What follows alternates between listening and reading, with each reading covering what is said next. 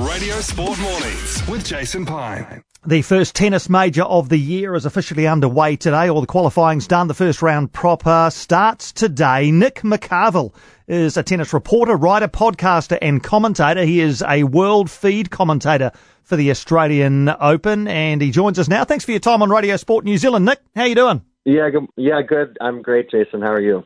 Very good, thanks, Nick. Thanks for joining us to break this all down. Before the tournament even starts, obviously there are issues around the quality of the air, the smoke in Melbourne. What's the latest you're hearing as far as how much of an issue that might be? Yeah, it doesn't look like it's going to be an issue. Actually, it's cooler temperatures today, and that's actually forecast for much of the week. I think low 70s, so high teens in Celsius measurement. And you look at the smoke issue last week, and Tennis Australia put out a smoke advisory, an air quality advisory, that really how they're dealing with things now. And I just don't really see it being a major issue for this first week of the Australian Open. That is good news. All right, let's look at the men's tournament first. The usual suspects obviously are being talked about in the men's draw. Defending champion, 7-time winner Novak Djokovic, top seed Rafa Nadal, 6-time winner Roger Federer, of course. Before we talk about those players, who might be the players who challenge that trio? Who don't you mind from those bubbling under who might go deep into the tournament in the men's draw? Yeah, well, you call out the big three, and every time Novak Djokovic plays in Australia, he just feels like by far the favorite. He does have Federer on his side of the draw, so if they get that far, those are your two semifinalists on the bottom half. On the top half of the draw is this guy, Daniil Medvedev. He's a Russian player. He plays kind of a quirky all-court game. Last year, I think some people might remember he made the U.S. Open final, took Rafa to 5 sets.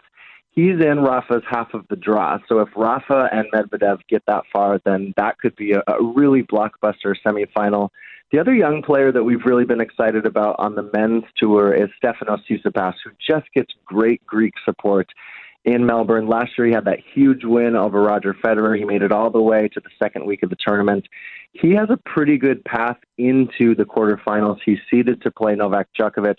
But those are the two guys who have really sort of been able to at least knock on the door of the big three. Other guys like Sasha Zverev and Dominic Thiem, they've done pretty well to sort of hold their spot in the top 8. Thiem's more of a clay courter. He has won some big titles on hard courts. He's in the section that includes Rafa. And Zverev has really yet to prove himself at the majors. He hasn't had a major breakthrough at the Grand Slam. He's seeded to play Medvedev in the quarterfinals. And then there's always Nick Kyrgios sort of lingering. He's in the section of the draw that includes Rafa, and they would perhaps play in the fourth round. And they're not necessarily friends, the two of them. So I think some people would like to see that happen. Absolutely, yeah. Nothing like a bit of colour. Rafa Nadal is top seed by virtue of his world ranking as world number 1. He's only ever won the Australian Open once, though, hasn't he, Nick? Back in, I think, 2009. So it hasn't really been a happy hunting ground for him. Yeah, he's had a great run here many times, though. Last year to the final, many times to the semis, the quarters.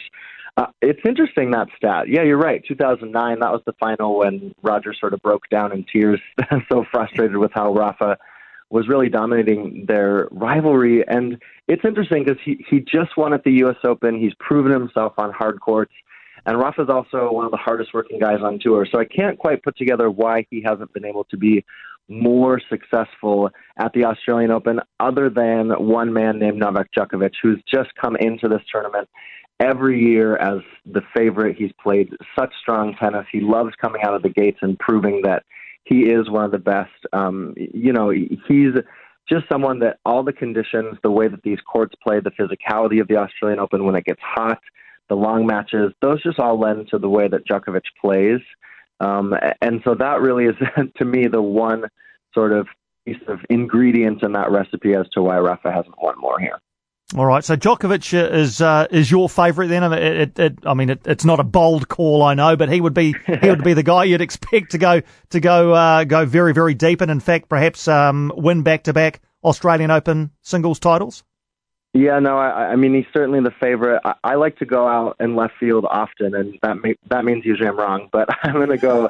I really like Tsitsipas and sort of what he was able to do, not only here at the Australian Open last year, but he won the ATP Finals in London. I covered that event in person, and he beat Federer. He played a great tournament. He beat Dominic Thiem in the final. And I think finally it's time for one of these younger guys to break through. So Tsitsipas is my tip for the title. Okay, that's good. Good to have that written down nice and early. I will write that down. Now the women's side of the draw. Can Serena Williams finally win that elusive 24th Grand Slam? Yeah, it's just the question, Jason, that's been lingering over her really since she came back, and she's so close. I mean, 4 Grand Slam finals now in the last 18 months since she's become a mom. And, she doesn't want to set in any of those finals. And at the U.S. Open, it really felt like everything was clicking. She felt relaxed. It seemed like she was under the radar. She was playing great tennis. And then she gets to the final, and she just didn't bring her best tennis. When you look at the stats of the U.S. Open final, she was well below her tournament average. So I don't know if they tried to address that with Patrick Mouratoglou and her team as to the mental approach to the finals. But Serena comes in, obviously trying to tie the all-time record. Margaret Court holds that of 24 singles majors. And you guys talked about in the news bulletin, she comes off of Auckland with that title. And actually, that was her first singles title. I think maybe Kiwis would know this. This is the first singles title she's had whatsoever since becoming a mom, not just a major, any sort of title. So that was big for her. I think it shows her that she can win at a final. She did so with the pressure in Auckland. She was by far the favorite against Jessie Pegula. She doesn't have an easy draw, but she certainly has, once again, a fighting chance to come in and, hoist that 24th trophy. All right. I saw your Twitter feed and your talk about Ash Barty. You called her an outright megastar in Australia. She's on every sports page you've found. Yeah, no, seriously. I mean, yesterday the Sunday papers, they were covered in Ash, and it's incredible to watch, because the men's tennis always just 51-49 gets that coverage over the women, and Ash Barty is a bona fide world number one.